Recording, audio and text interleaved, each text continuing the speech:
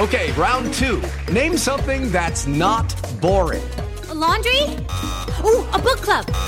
Computer solitaire, huh? Ah, oh, sorry, we were looking for Chumba Casino. That's right, ChumbaCasino.com has over 100 casino-style games. Join today and play for free for your chance to redeem some serious prizes.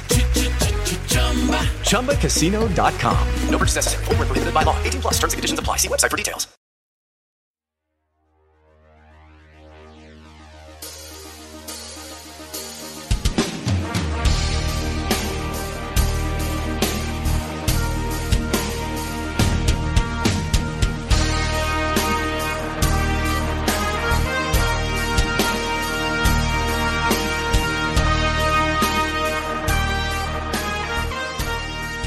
Greetings, dear listeners. This is Jonah Goldberg of the Remnant Podcast. It's another exciting. It's a very exciting episode for me because I finally have one of my favorite people in the world on here. And also, I should say thank you to Audrey, our intern, who is pronounce your last name again for me. Fahlberg with an F. No, yes, okay. I apologize. It's just like I've known Audrey's and Adrian's with Fahlberg and Thurnberg, and it's all getting confused, and I'm on my third day without much sleep, and so it's kind of a vision quest, and I see these half-naked Indians running around, and it's all very strange. And, and Jack Butler can't be here because he's got to go do some weird thing with blood magic, and so it's all very weird, and Steve Hayes just insists on staying in Spain for a while longer while they're trying to launch this company, and something's got to give, and I got to make the tomato sauce. So anyway, but I have one of my absolute favorite people. We've tried to get this done for a while now. It just happened to coincide with what has turned into Ladies Week because we had Megan McArdle on here earlier this week, and now we have the lovely and talented A.B. Stoddard. Welcome aboard, A.B. Jonah, it's great to be with you. I am a longtime listener of the Remnant Podcast. And before I let anything seep from the bottomless wells of my worship for you, I'm going to just open by saying it's very humid today in Washington. And I have finally found something that I don't like about you. Uh-oh. Which is that you ruined June for me. So I tend to savor June and be in denial about the fact that the weather is going to get just horrifying. And I try to savor every not really humid day in June, and then I read Jonah's tweets.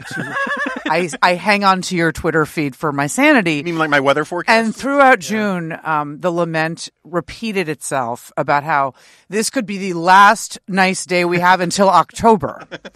And so I usually am really good until July 4th, and then I get really angry about the permanent humidity. Yeah. And so this morning I walked out, and I was reminded again that you kind of ruined June because I tend to really – I'm very able to stay in the state of denial in June, and now I don't know. I apologize for that. I mean, we both have made the grave mistake of living in a city that for about 4 months out of the year – has the same climate as like Michael Moore's sweatpant fog, and and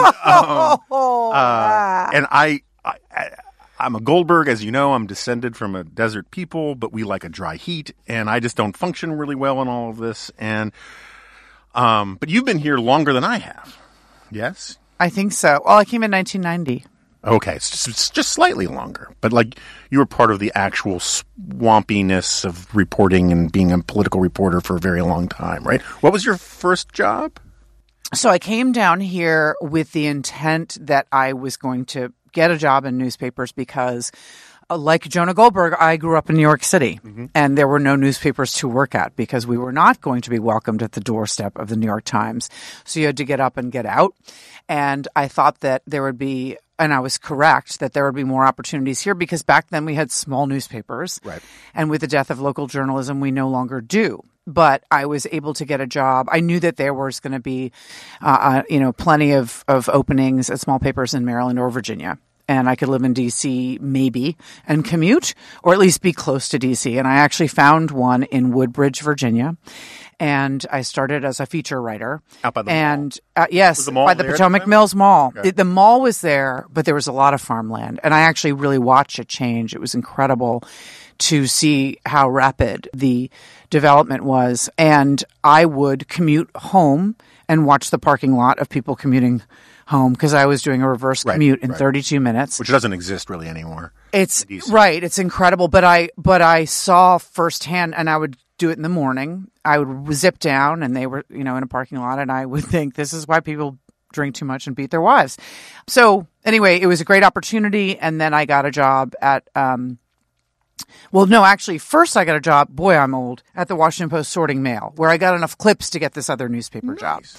And then after that newspaper job, I went to work. That was my first job covering Congress, was after my Woodbridge, Virginia stint at the States News Service, which you might have heard of. The late lamented States News Service. The legendary. They did great stuff. I read a profile that Howie Kurtz wrote about States News Service and the illustrious Leland Schwartz, who did end up going to jail for tax evasion after I worked for him, in the Washington Post magazine.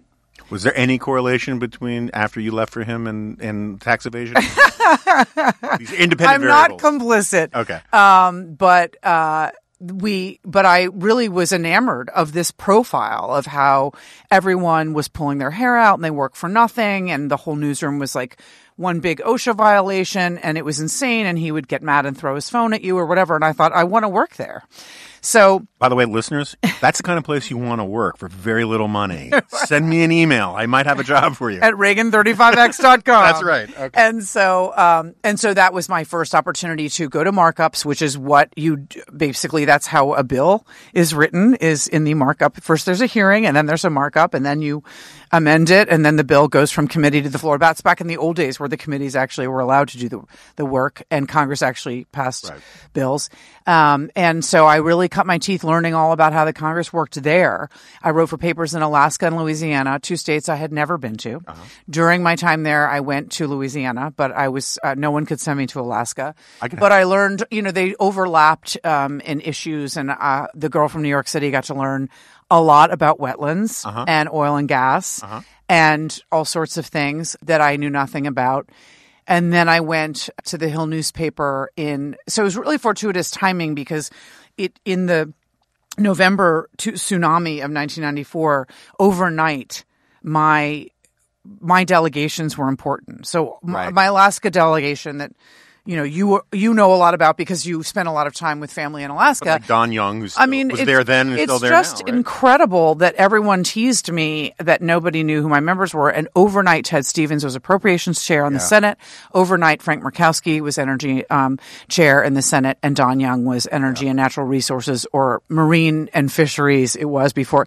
And so they were really powerful overnight because of their seniority. And that was just a great fortuitous timing for me. And then I went about 6 months later to the Hill newspaper that started to sort of compete with Roll Call, which had been to that point for decades, the only kind of campus newspaper that only served a niche audience of the Congress and those around the Congress, lobbying community, et cetera. And then the Hill formed to sort of take it on and gave them a run for their money, kind of put them on the side of the road, actually. The Hill's a little different now. Yeah.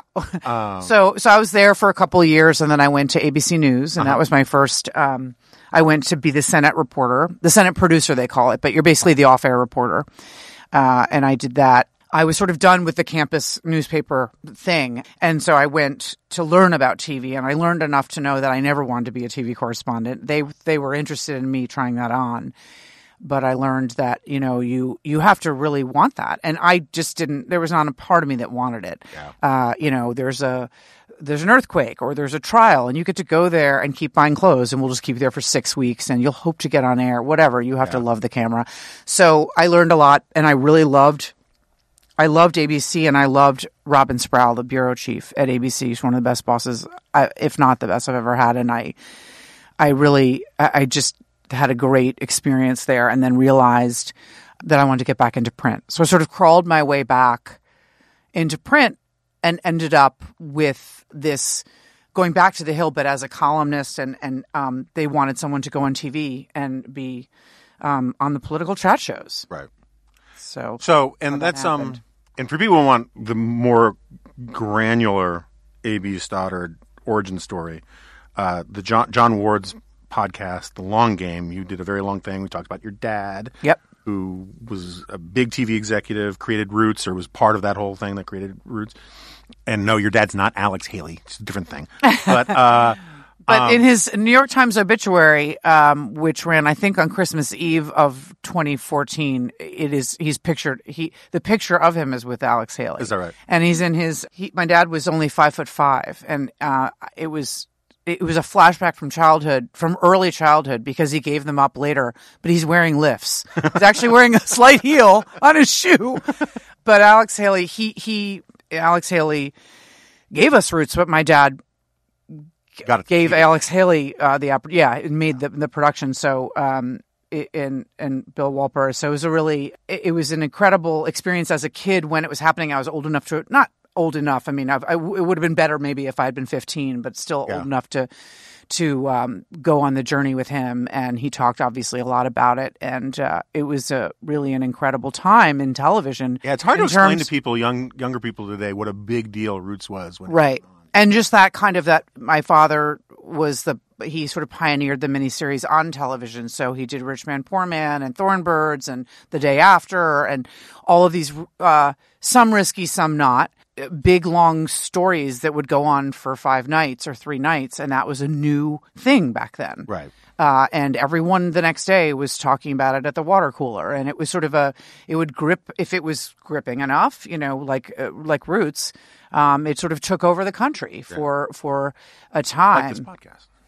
Just like the Remnant podcast, actually. All right. So, but on the media stuff, you mentioned how, I should say, right, you're at Real Clear Politics. I'm at Real Clear Politics now. I'm always bad about actually introducing who these guests are, because particularly when I know them well, I just assume everyone. And we got to know each other basically from Special Report and all that kind of stuff. And then we had Yumi and Hayes had a fairly intense bonding experience in New Hampshire almost 8 years ago or something like that. And I will never tell where we buried that body. But anyway, so you mentioned how The Hill was looking for people to go on TV with their byline under it. This is one of the things I want to sort of focus on a little bit, is that you actually know how the sausage is made on the media side and on the Hill side better than most people. And this is one of the things that surprises a lot of people, is that there are a bunch of, we don't have to name names. Right. We don't have to throw people under the bus. Be diplomatic.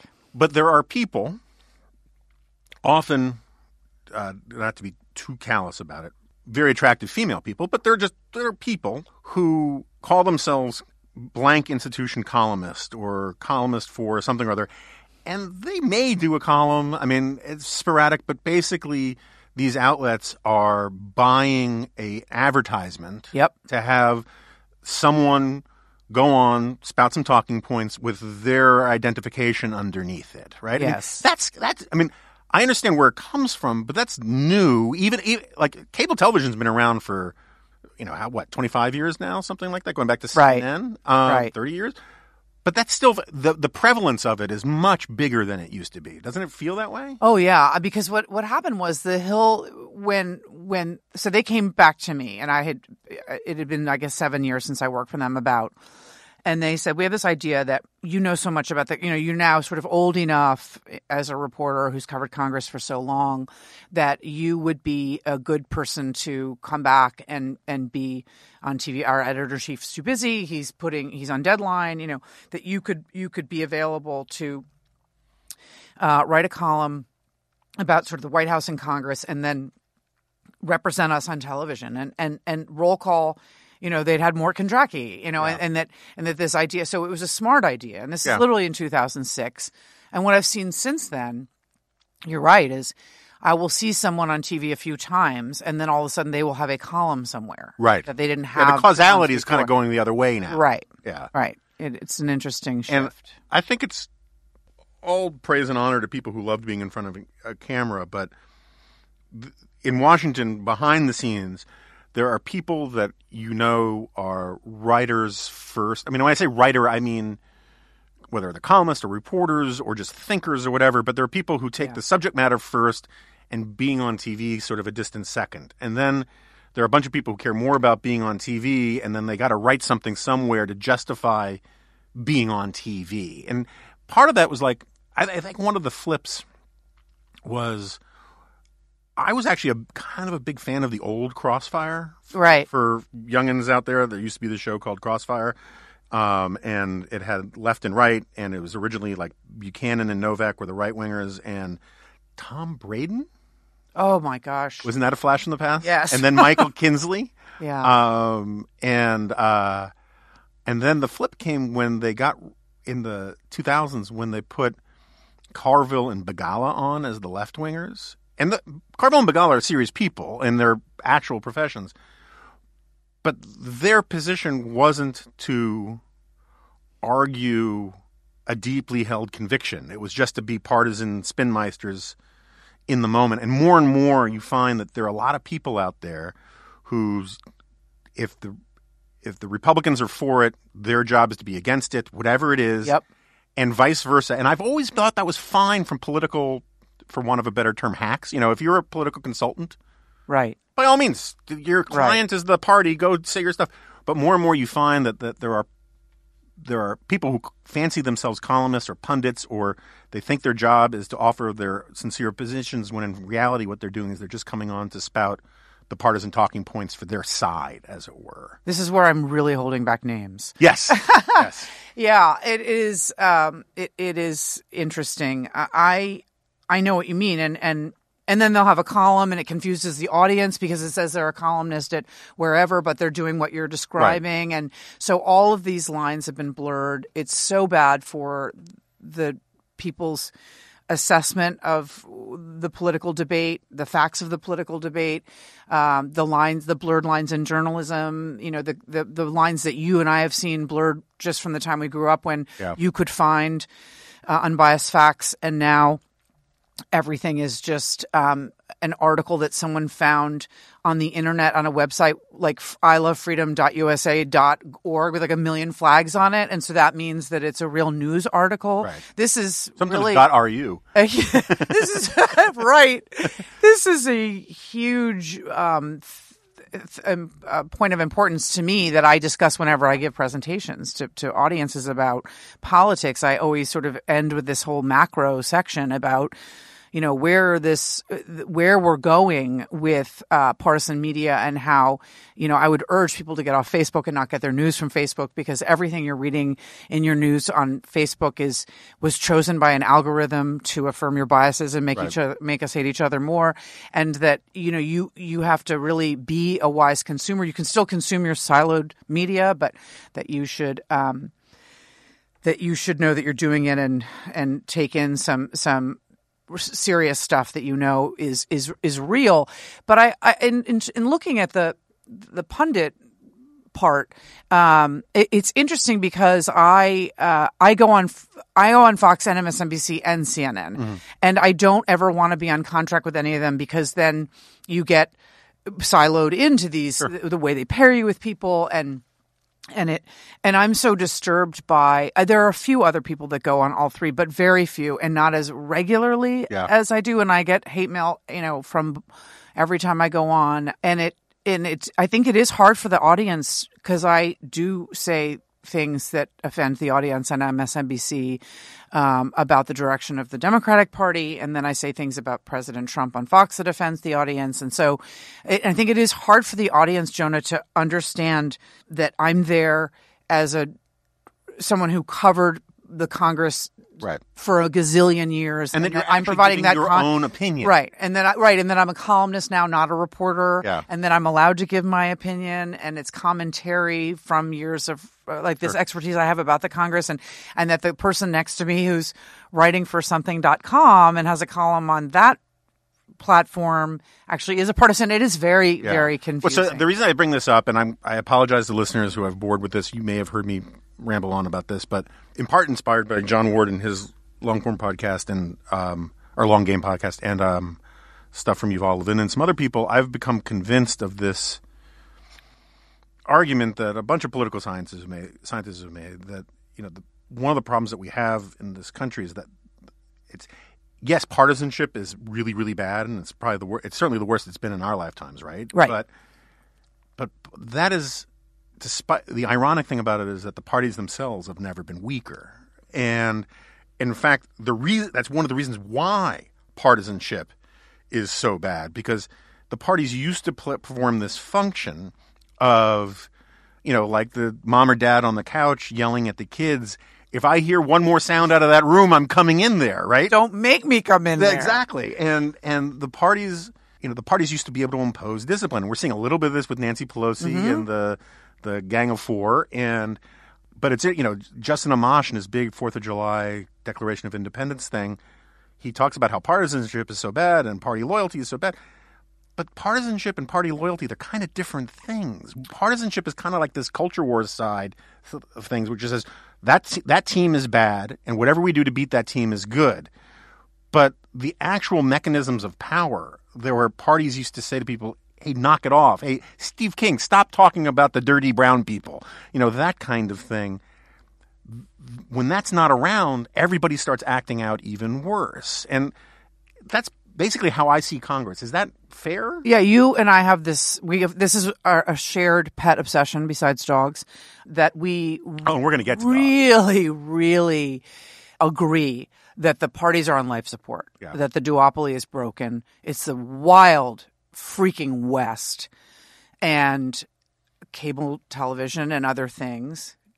Gerrymandering, a lot of factors give Steve King and Louis Gohmert and AOC like a lot of oxygen to define the parties. And you are right. Partisanship has become negative partisanship, which is like, I just want to kill the other side. Right. Not really sticking up for my side, although in the age of Trump, it is to stay in the power circle, a lot of it, a lot of the acquiescence that we've seen.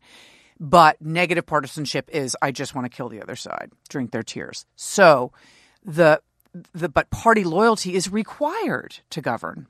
It's required to win, and it's required to sustain holding power. And what we're seeing now is there's leadership without any followership. So we saw that with Speaker Boehner. We saw it with Speaker Ryan. Now we're seeing it with Speaker Pelosi. And I think after I'm really eating a lot of shoes because I counted her out. There were more than 30 Nancy refusers on the record. I thought she had a math problem and could not win again. Not only has she won, but I think she's really exceeded expectations in terms of what she learned from her first speakership. And Nancy Pelosi, this is not her first rodeo. It's like her 89th. Yeah. And she was urged to try to push for impeachment of George W. Bush, which I know that you think actually committed something on the definition of impeachable. And so she is taking the right course. She's doing the right thing. You can be governed or you can be pure, but you can't do both. Right. Thank you, Ted Cruz, and his pathetic shutdown of the government in 2013. These are things that the party used to be able to control. And you're right. And then they can't. And so what I believe is that there are coalitions around things coming up in the future. Everyone thinks that there's a million things wrong with capitalism, but no one's figured out, what we're going to do about it. But that will be a coalition that will be nonpartisan, right? Mm-hmm. Millennials are nonpartisan. They hate labels. So I do believe that we've broken up into this sort of 70% in the middle, which I talked about with John Ward, where you have these extremists, probably 15% or so on both sides, that are like anarchists and don't want to govern. And they're strangely, actually, ironically, like isolationist and protectionist in these weird ways. But the 70% of us in the middle that don't want to form a third party but believe that the system that our founders left us require consensus.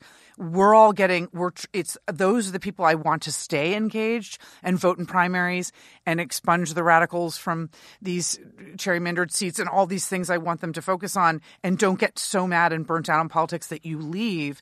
But they're all we have because they're, like I said, they're largely free traders. They're from this side of the spectrum to that side of the spectrum, immigration tolerant to immigration friendly. But we all have, we believe that this country is still the hope of the earth. These things that we do share, even though we're not in the same parties or independent like me. And I call myself an anti-partisan because I hate partisanship. Yeah. I'm fine. I'm not in either party, and it's easy to hate both parties because they've gone crazy, and it's a self-reinforcing cycle, whereas each party gets bad, it makes the other one worse. But I'm desperate that this sort of center-ish holds this, like what I think is more than 65%. But don't the parties actually have to have more power for that to hold? I mean, don't you? Yeah, you're right, because they have to vet candidates. They have to vet candidates, and they have to govern. They have to get things across the floor, like Nancy Pelosi had to get the border bill, the best one she could get through the Congress for a signature from President Trump. She couldn't just protest.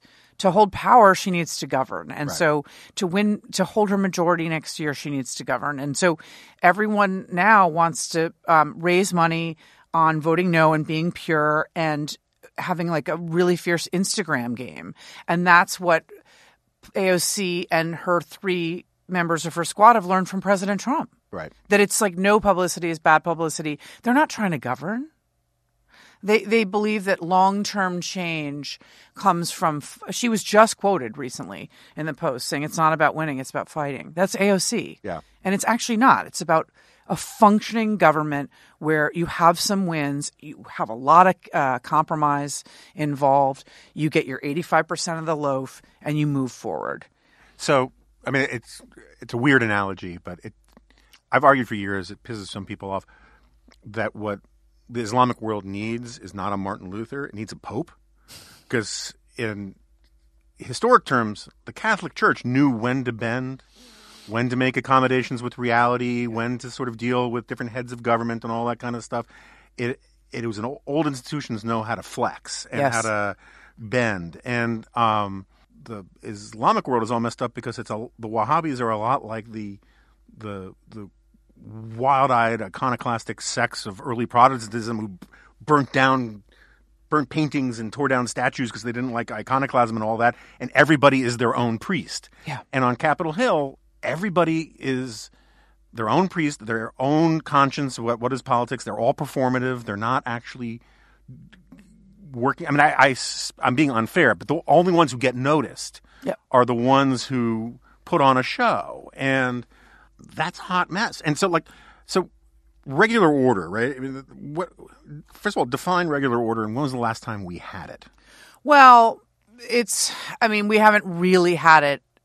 It was supposed to be restored in this Congress. You're supposed to be able I don't have Nancy Pelosi's record in front of me, but there's, you're supposed to. But regular order, but just so people understand, regular order is like committees deal with their stuff first. You introduce stuff on the floor. Oh, right. So we'll go back to the way it used to be. The reason that people talked about how powerful committee chairmen like Dan Rostenkowski had become in 40 years of Democratic rule was because the work started in the committees, right. and really.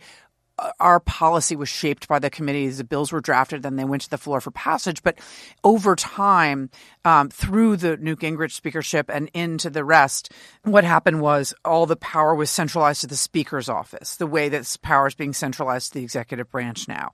And so then they gave up earmarks, which means that, so in so many ways, and you've talked about this a lot so expertly, Congress has just relinquished all of its authority, like happily.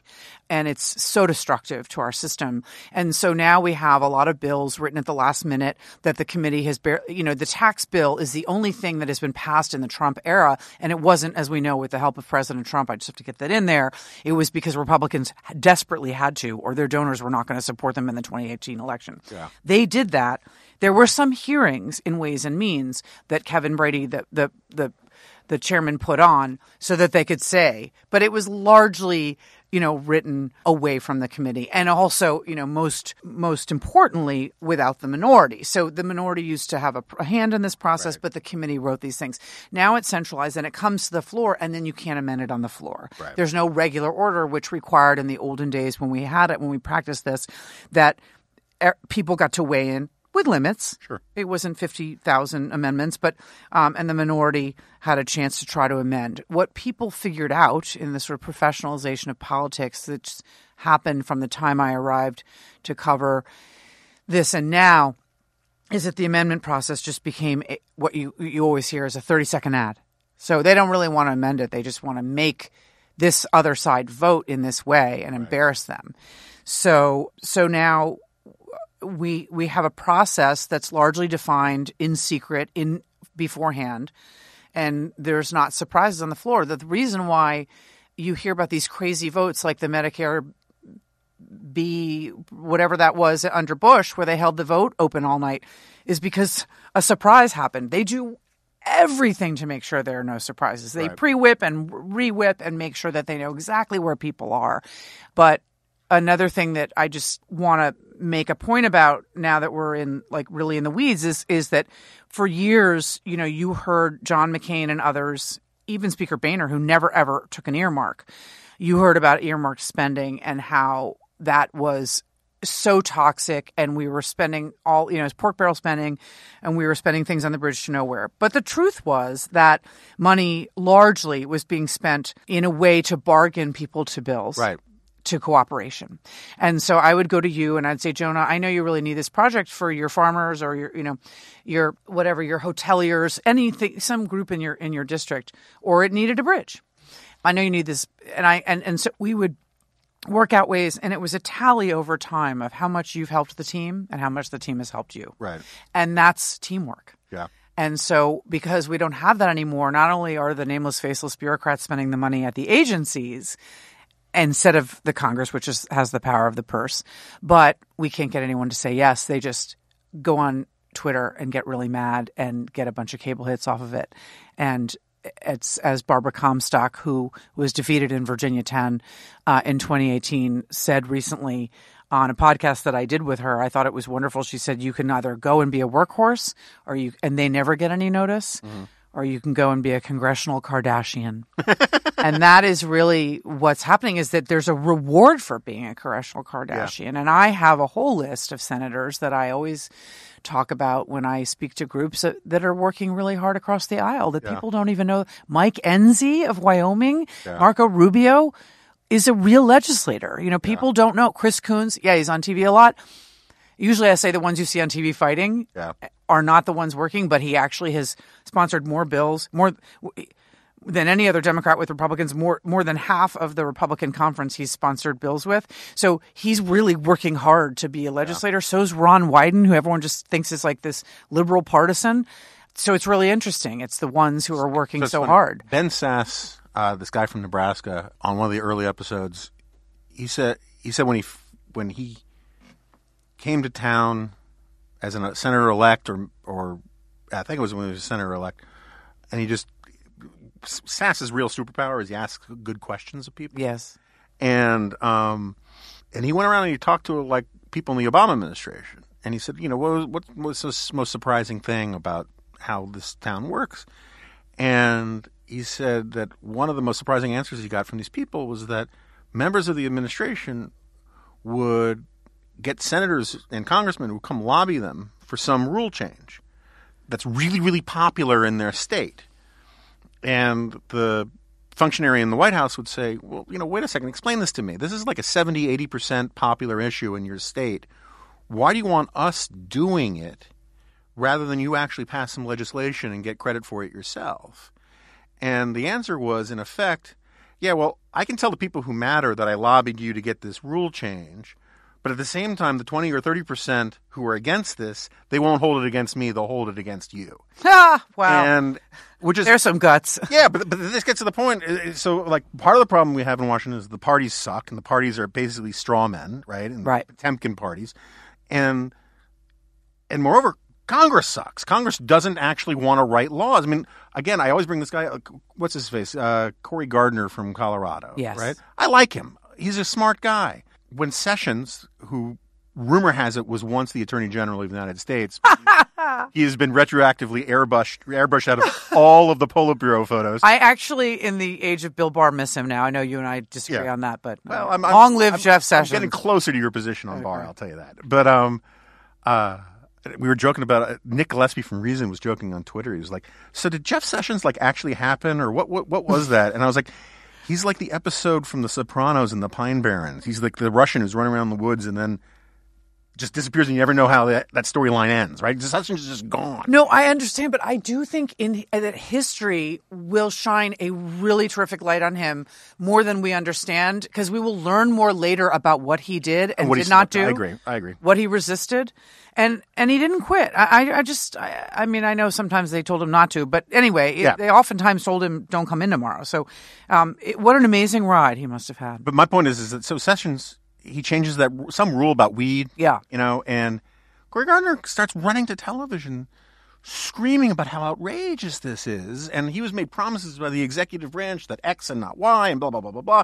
I don't even remember what issue got him so mad. you would have no idea unless you had previous knowledge that this guy was what they call a senator who can write laws. You know, it was all hectoring the executive branch to call all the decisions. And so it's kind of like, and so this gets to this thing I've been trying to explain for a while now in columns, and I can't quite get it. There are actually very few political systems in the world that are presidential systems. Most are parliament of the democracies, right? Right. We're one of the few that's a democracy that's a presidential system. In parliamentary systems, you really elect the party. Right. And then the party elects its officers and elects its prime minister and all that kind of stuff. In America, we're not set up for that, but that's how people now want to vote. They want to vote for a party, and they want the party got voted in, so they want that party to have all of the power.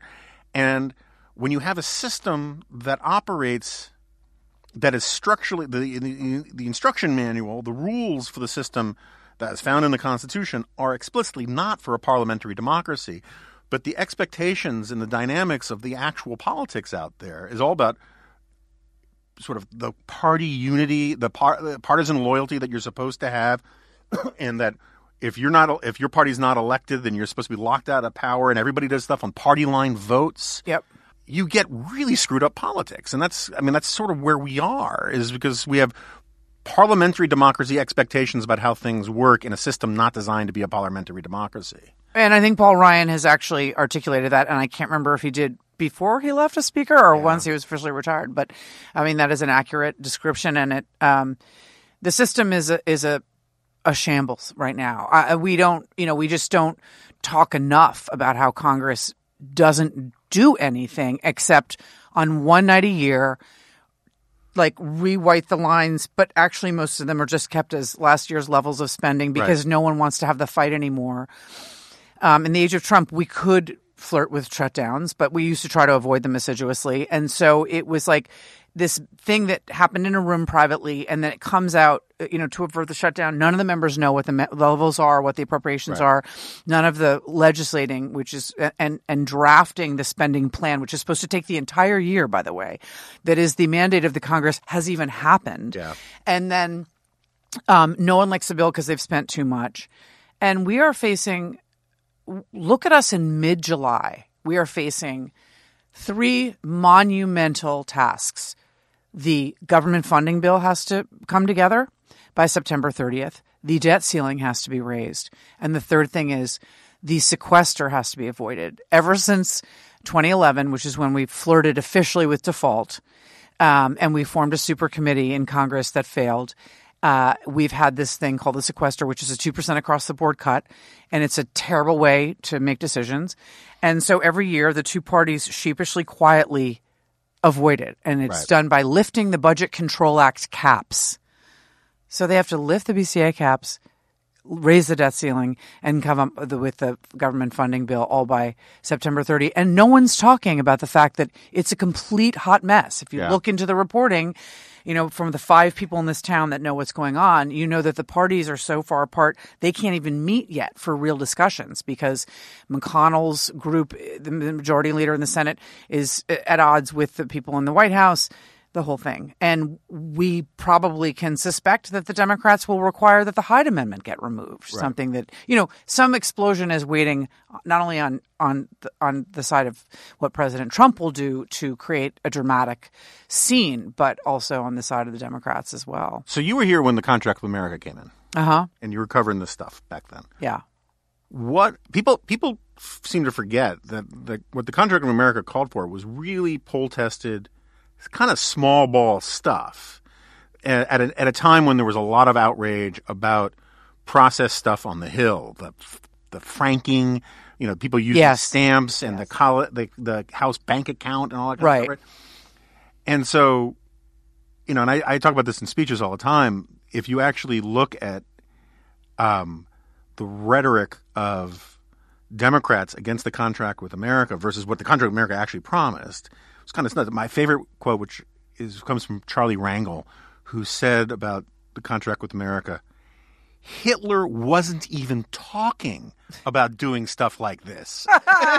And which is true. It's like he wasn't talking about zero-based budgeting and term limiting committee chairs. But But of the stuff that Newt did and all of that, and I, full disclosure, my wife used to work for Newt. I used to be on friendly terms with Newt. I think what Newt has become is a grave disappointment to me.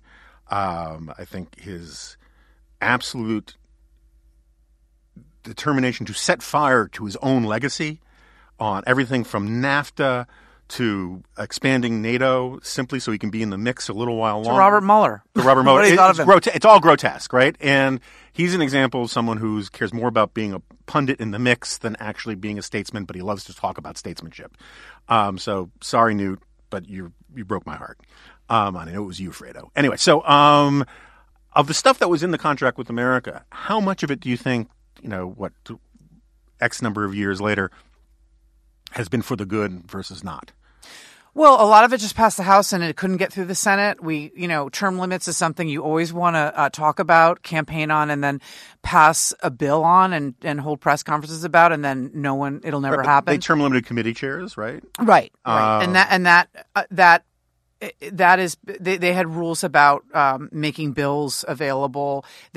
That all actually, the term limit on committee chairs has a very powerful effect, sort of good and bad, which is that people are always jockeying for the next chairmanship, and that starts right away in terms of like ordering the leadership. But it's also good because you don't create these fiefdoms that we saw under the 40 years of, barnacled democratic rule when these people could do really whatever they wanted. So but what's interesting about that time that I remember is that it was a very smart, and I too, just having, starting to cover the Congress at the end of the Democratic era and then through the change, it really was remarkable to watch Newt Gingrich's mind. He's sort of the nutty professor, but a brilliant guy. Really extraordinary, combined with his kind of partisan rage and zeal and like a really kind of good marketer.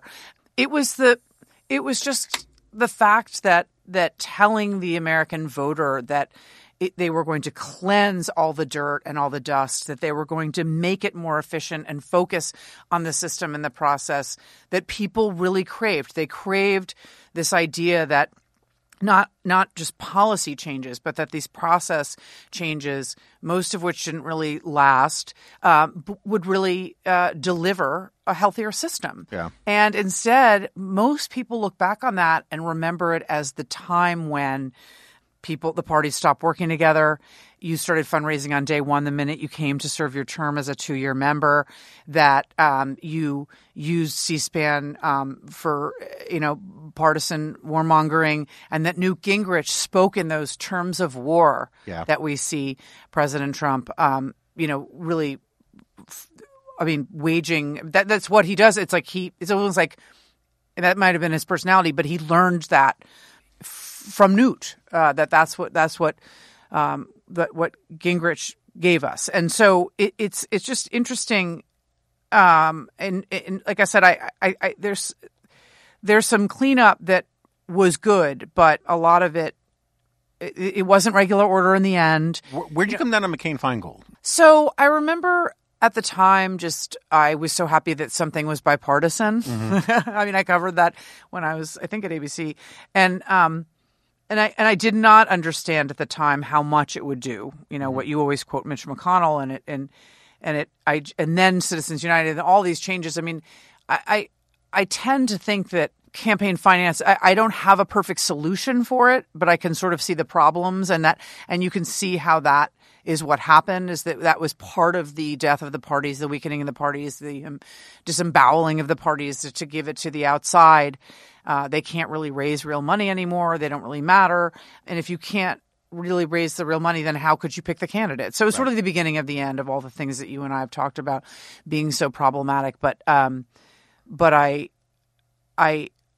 also think it's just so interesting whenever people talk about, Elizabeth Warren's not doing any fundraisers, and it's sort of a Democratic primary voter focus, right? Like, I don't think that independents talk about campaign finance. I don't think we did at that time. At the time of McCain-Feingold, it was like a national discussion, right? And then I feel like it went dormant, and then a bunch of people got exercised about Citizens United, and then we got into the point now where it's really only kind of left activists that sit around talking about changes that we can't make. I find so much of the get corporate money out of politics stuff to be this sort of mix of like Thomas Nast cartoons and vestigial Marxism. I mean, this idea that,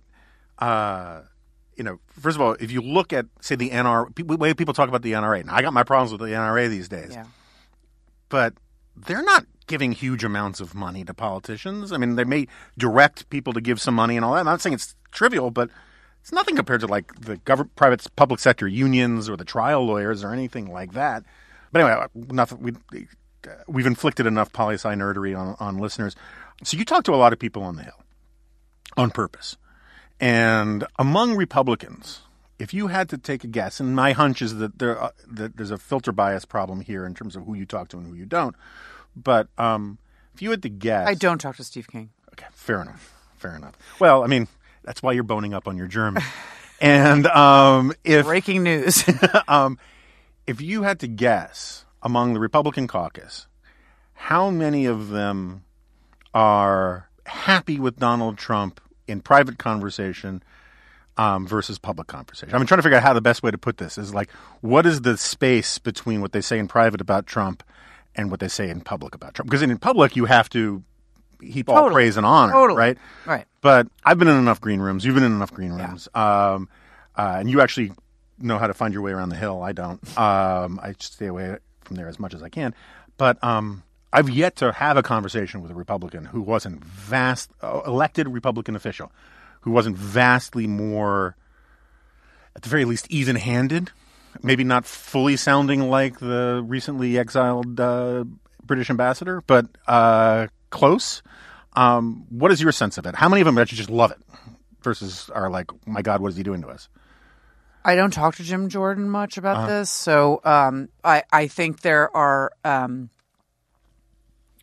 as you know, part of there's two parts to this. And it's really hard for me to talk about, actually, because it's like sort of been a wounding experience. Mm-hmm. So I'm not a conservative, but I hang around. I'm not a conservative. I'm not a liberal, but I'm probably more conservative than liberal. Mm-hmm. And I'm not a Republican or a Democrat because I hate the parties. I have policies. I've always seen you, just for the record, we've actually never really gotten any weeds on this. It's sort of a squishy liberal Republican or a conservative Northeastern Democrat, somewhere in there. Yeah. So it's so funny because I am a dinosaur, and I remember when I was covering Congress, and there were people like John Chafee and John Warner and Charlie Stenholm, where the conservative Democrats were much more conservative than the moderate Republicans. People forget we got Joe Lieberman because Bill Buckley, in part, thought it'd be better to have a serious conservative Democrat than a squish Republican like Lowell Weicker. Oh yeah, wow. Yeah. Lowell Weicker, he had to go. I'm sorry. Lowell Weicker. My whole family's from Connecticut, so I'll leave it there. So the thing is that what has been so hard to watch is and I'm not a conservative, so it's much more painful for people like you, but to watch the jettisoning of all policy priorities and principles like limited government and free trade and the hatred of eminent domain and other things. So that's just been really unbelievable. So if you gave Mark Meadows truth serum, what would he say about being a big spender, about whatever the positions they've changed on to serve Trump? But they do it eagerly, and they feel. And the other ones that I talk to who are tortured, who go through the motions in public and everything, it's been a very difficult conversation. They've been difficult conversations. They continue to be difficult conversations because what they express is a powerlessness about where the party's gone, and that just they cite the president's approval rating among their primary voters in their district if they're House members. Mm-hmm. So they talk about the threat to their holding power, the threat to their jobs, because the electorate is now a cult of Trump. So what are they to do? Right. And then they're on the Senate side, when they're not actually dealing with an immediate electoral deadline, I've had longer conversations about something that you know a lot about, which is the sort of disinformation vortex or lack of information vortex, where they have expressed to me that their constituents, including in their family, know 17% about the Trump that we do in Washington, about his business background in his past, about everything he's done that week, everything. It was like that lady from the Justin Amash town hall who had no idea the Mueller report didn't completely exonerate Trump of everything. Because she took the Bill Barr thing and she ran with it. Yeah. And so he told the masses there were no reason to read the Mueller report because he framed it for them. And no one wants to read the Mueller report. Yeah. And there's no Cliff Note version. There's an 8-page summary and people won't even read that. So anyway, these are tortured conversations about their powerlessness and they have to make lemonade from lemons. Mm-hmm. And I think you hear it sometimes in the transition, which was slow at first, from Lindsey Graham. He has a line where he says, "I'm just trying to help the president succeed. I see it as my job to represent the interests of the people of South Carolina," meaning a solid, whopping population of Trumpkins who determine his primary outcome. Right. And then he says, he tries to couch it in like patriotic terms about how he sees it as his job to help the president succeed. And so along the way, when I try to inject that into the conversation, their burden, which is that they have a higher burden than their brother or the people in their town or their county or their state, to actually stand up to things that are wrong or are lies or are constitution benders, like or just the undermining bad for the long-term brand of the Republican Party. You know, I mean, Right, I'm not but saying that's I'm a top thinking- priority. right, But my point right. is that you need two healthy parties that stand for reasonable Right, stuff in this right. country. And right now, neither do. And they're not doing any of that. I mean, from their own character, reputation preservation, the thing that we've discussed so many times, which is that history only remembers the people who stood out and were bold, not the ones who cowered, onto the Republican Party, onto the greater country, onto the Congress, a separate and co-equal branch, onto the greater good of the country long term. It's just literally surviving the week. So what's your theory of Lindsey Graham right now? Basically that? I think that there was a time where he could have jockeyed for, he didn't want Attorney General. He could have jockeyed, and there was a lot of talk about him as Secretary of Defense. And he chose... He could be pretty good at it. Right. Yeah. And I actually thought that would be a great, end game for him. And for us... Mm-hmm. But he decided that he wanted to be a senator and be the judiciary chairman, which is a really big deal. Mm-hmm. And so he chose one of his first he chose the raid on Roger Stone's home to be one of the first things he concerned himself with officially when he became judiciary chair. Refuses to bring in Bob Mueller and on. But he obviously is looking at fending off. I think he was in a 7-way primary last time. And so he has no challengers. And he is enjoying his seat at the side of the president as one of his strongest allies. Yeah. Okay. All right. So I know you got to go, and we've gone long. I could do this for a while, but I'm good. Whatever you need. So all right. So one last point on that, since you have to. Yes. My sense of it is that, and I know there are a lot of listeners who think I'm constantly disparaging of people who voted for Trump. That's not my point. And if you actually think that, the Dragon of Budapest, Seb Gorka, is a serious person, then I got a problem with you, right? But if you just generally think you'd rather have Trump in there than Elizabeth Warren, and you think that we're getting good things, and the chaos and stuff is a price worth paying according to your cost-benefit analysis, I may have my disagreements with you, but I don't think that's an immoral or intellectually bankrupt position. But my sense is about this electorate thing, right? About this primary electorate, that while there's definitely a cult of personality out there about Trump, I think it's only about maybe 28% of the electorate, of the Republican, of the base, right? Oh, that low. And, 28% of the national electorate, right? So, and so that makes it a little bigger of the base. But it's that 34% that is his core in the polling. Yep. I meet a lot of these people. And in private conversation, you can say things about Trump and they don't get angry. They may disagree with you. You have to be diplomatic about it. You don't want to insult them. And I think that's the key point, is that I think the thing that drives so much of this stuff is it's not so much pro-Trumpism. It's the anti-Trumpism on the right. It's this idea that you and I are not allowed to criticize the things he does. A member of our own. You're not allowed to go after a member of our own tribe, our own family, when the other side is attacking him. And so criticizing, you don't have to necessarily praise Trump, but you can't criticize him because it is seen as giving aid and comfort to the enemy, yes, right? Completely. And the thing that drives me crazy is, well, personally, I think it's still a profile in cowardice for elected officials from a not even co-equal, but a superior branch of government, it's my view of Congress, that they don't speak up on sort of basic indefensible things, but that they think they have to praise him. And I'm not sure that the voters in their districts or in their states actually reward them for the praise. I think they just punish them for the criticism. But I'm not sure about that. I mean, I haven't looked at the polling on it. It's a hard thing to prove. It's just that I more and more think that all this talk about Trump's approval rating at being 90% among Republicans feels very much like the Iraq War to me. It's definitely in the 80s. It's like, screw you, mainstream media. I know what you're doing when you're asking me whether or not I support Trump, and I'm going to say it because I know it's going to annoy you. But a lot of those people understand the criticisms of Trump. And a lot of those people say to me when I meet them at various places, I wish he would just be more disciplined, or I wish he would stop with the insults and being so petty. They don't all love the full spectrum Trump. Right. They just hate his critics.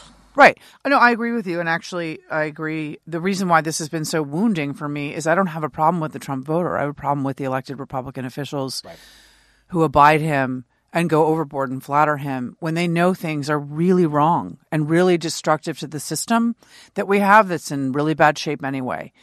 And I just find it really hard if they're the only stabilizing force we have to push back against Trump. It's not the job of the voters. Like I said, It's their burden. You're a high-ranking senator, and you can tell me that you know he's a sociopath, but I mean, this is a real conversation. No, that's what I was trying to get at before. And then you go out and flatter him on CNN or Fox because that endears you. He counts who's flattering and who's just staying neutral. It's not that he notices. First of all, he notices if you criticize, but if you don't criticize, you don't get credit for not criticizing. Right. Even if you privately called the hotline and said, "I'm really furious, but I'm not going to say anything publicly," you have to froth with joy. But that gets my point, is that the senators who are doing that, they're not doing it for the voters. They're doing it for Trump. Right? There's two audiences. Right. The voters are not asking them to flatter him. Right. And so that's what Trump requires. That's why foreign leaders try to flatter him. It's because that's the only path in. And that this is my whole problem with all of this. It's never about why people vote for Trump. And it's not about Trump. Trump can't control himself. He is incapable of not being cruel, of not lying, of not undermining the judiciary, law enforcement, everything around our democratic system. He doesn't believe in the Constitution. He doesn't believe in the courts. He doesn't believe in the Congress. He wants what he wants, and he wants it yesterday.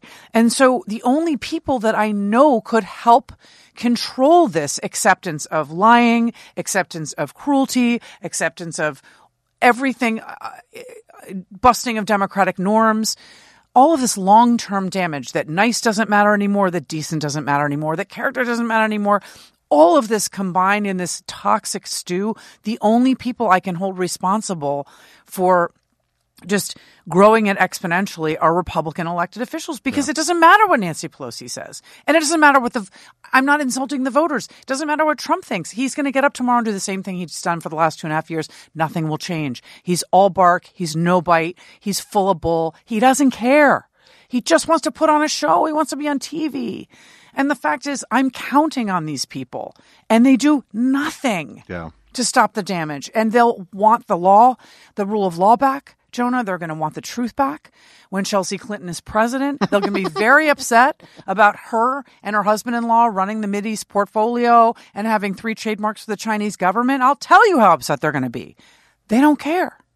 Yeah. They don't care. And I've been surprised by how furious I just find it stunning to me that they don't think they have that responsibility. No, I agree. And I find it really amazing how every now and then you'll see these little quotes, like from Speaker Ryan, in that sort of exit interview thing in the New York Times Magazine and various other places.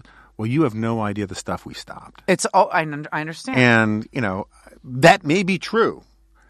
But if that's true, then doesn't that tell you that you've got an obligation to sort of work harder at it, you know? But, you know, anyway, how's your dog? So my dog is doing great. He's up there, right? He is, yes. And that's part of... Yellow Lab? He is a golden retriever. Golden retriever? He is 12 and a half. Uh-huh. And I can say that Goldens go around 12 or 13. And so I'm in that really... It's good when you've had a dog age on you before because you learn about it. It's a singular experience. And he's doing so great that I've prepared the kids. It could happen at any time. They just give you 10 more days and then it's over and it turns like this. But he's so great. He has a young walk. He has a young face. He just, he has some brown eyeliner and some really weird patch of dark hair back here. And he's got some bad teeth. So there's an interesting hound, 5% in there. Yeah. He didn't have his golden tail at 7 months when I adopted him. And he had a hound, like an almost hairless hound tail, like really? Short hair. And then not hairless, but flat hair. Right. Short hair. Yeah, right. Wiry. And then the whole golden tail grew in later. No, not hairless. But I thought it was the wrong thing. But there's something in there, I think, that's like giving him a little longevity that the more pure Goldens don't have, for which I'm very grateful. And he goes to water treadmill therapy because he's had a replaced CCL and then he has a tear in an ACL, but we wear a brace on that one, the one we haven't operated on. So we wear it at the beach or if we go for like a hike in the woods. Yeah. But around the house, you'd never know if you saw him and he tolerates the brace when we exercise. So that's been actually... I spent a lot of money on that knowing that he was going to reject it and that my husband would get mad at me. And I was rewarded for my faith because he actually tolerated it and it's really helped. So I recommend it to anyone who has an old dog who's in the retriever family because they have the worst bones because the braces really help fend off further damage. Yeah. So he's just amazing. He's amazing. So having gone through the departure of Cosmo, the greatest dog who ever lived, ever be, and shown up for special report that night. I might tell the audience. My daughter, I think, could handle the passing of our dogs pretty well. She's not bonded with them the way you might hope she would. If Gracie, our cat, went, I'm like if Gracie passed, I probably would not. And like Lucy was in her first year of college, I probably wouldn't tell her till graduation. I would just say, I don't know where Gracie is, because she would find it so devastating. And just one of the reasons I bring this up is that now when I've lost cats too. When I reference you to my daughter Lucy, I can say Miss Doddard or AB, and she knows who you are. But for about 5 or 6 years, the only way I could get my daughter to get a radar fix on who you are was to say, remember the nice lady who was at our house who really liked Gracie? And then Lucy would be like, I remember her. She's beautiful. You have beautiful cats. Is that your mom's cat that you also... No, Fafoon, it's hard. So people don't follow me on Twitter. It's a little difficult to explain. But my mom has 3 outrageously expensive cats. Yes. I know the Fafoon is expensive. Yeah, they're Scottish folds. Yeah. Or one's I think a Russian blue, but they're kind of weirdly related. I don't quite understand it. But very special. Very special. And Fafoon is extremely popular with certain people on Twitter. Yes. And I will actually get new, fresh Fafoon content this weekend because I'm going up to New York. So I will stay, and I'll stay. I think Gracie's beautiful, and I think your other cat. My wife's cat, Ralph. I think your cats. They're just. I love cats, so. I think they're beautiful, and I remember that. I remember getting to meet Gracie, and I understand the good thing about cats; they live a little longer. Yeah. But it is hard. It's when you appreciate cats, they don't give us what dogs give us, but what they give us is so wonderful too. Yeah. There's something about the fact that they don't need you, and then when they decide to just honor you with sitting in your lap and purring on you while you're reading a book or whatever, it's the greatest thing ever. Yeah, but that's the thing, though, is that there's the diversity of personality types among cats. It's true. Is in some ways greater than the diversity of personality types among most dogs. Yeah. I mean, the specific personalities of dogs really come out, and you can see the difference even among like a litter of golden retrievers who all, from 10 feet away look completely interchangeable. They do express different personalities, but there's a common golden retrieverness to them. I know. And I know. The diversity among cats is weird. It is. And that's why I'm actually nervous to have a cat again, because it can go south. Yeah. It is interesting that way. And you also, the cat that, decides to scratch everything in your house versus the cat that doesn't, and all that stuff. It is really hard. Homer I got him when he was 7 months, and he was my second golden, my second rescue.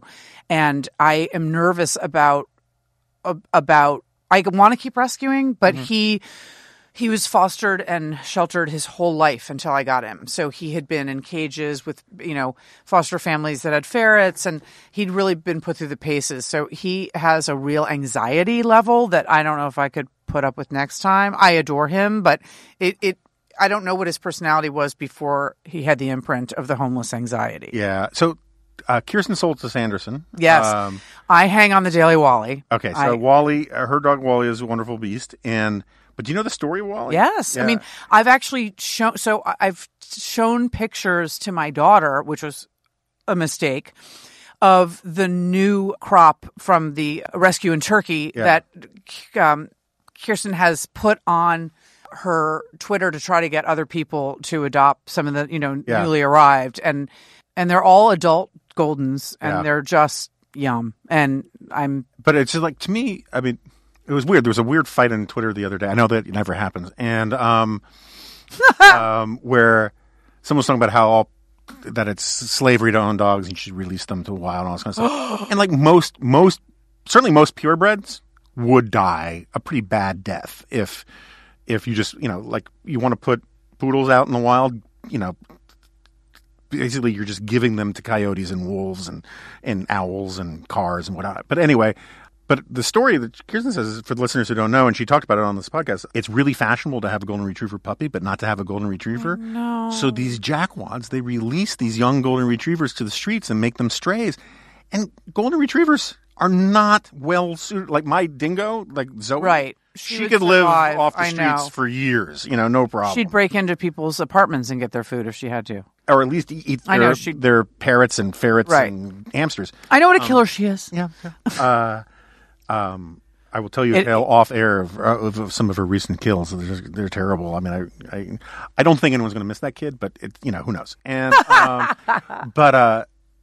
so yeah, it sounds weird to go to the trouble of rescuing golden retrievers from Turkey, but it turns out that but the idea it's a problem of getting off a plane in Istanbul and seeing stray golden straying around. It's really bizarre. It's awful. It's really bizarre. But I thought the species had been domesticated so long ago that they actually are not meant to survive on their own. Most breeds. Well, most breeds. That's right. Yeah. And I spent about a year thinking about writing a book about dogs. So I looked into a bunch of this stuff. And one of the fascinating things is that you could take on an island, right, a bulldog, a golden, a Doberman, a Rottweiler, and a bunch of other breeds, sort of like the dogs playing poker team, right, and release them on an island. And so long as they could survive and find food and stuff, within 3 or 4 generations of breeding, they all end up basically looking like my Zoe.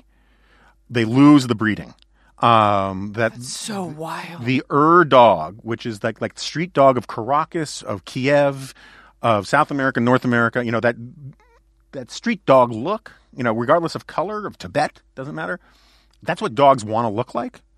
And the breeding is this eugenic thing that pulls them away from that, but you can revert back to that pretty quickly. And that's why, my Zoe, she's prettier than most street dogs, but she still looks like the kind of dog that would be shot on sight in 5 continents. Anyway. That's a little much, but it's interesting because I do want to say that Wally and Homer are both have sort of the authentic golden look of yore. And what's happening now is they're overbreeding them and they look like bear cubs. And you can just see there's a whole new look with their eyes, with their face shape, and I think they're having more physical problems. It's a whole thing. So breeding could be a real problem. Yeah. Look at most bulldogs now have to be born by C-section. Oh, wow. And I think that's true of a lot of Bassets, too, is because, the mommy just can't handle a cranium that huge. Oh! And so if you don't have have a doctor waiting when your bulldog is having puppies, it can be terrible. I mean, there's all sorts of stuff that's really bad like that. And what they've done to some border collies, which are the next species to take over the planet, Right. so smart. Right. But ever since the AKC started allowing them into things like Westminster, people are breeding them for looks rather than for herding. Really... And that's a real problem, too. But anyway, that's a subject for a whole other podcast. AB, thank you so much for Thank coming you, on. Jonah. It was so much fun. Love having you on here.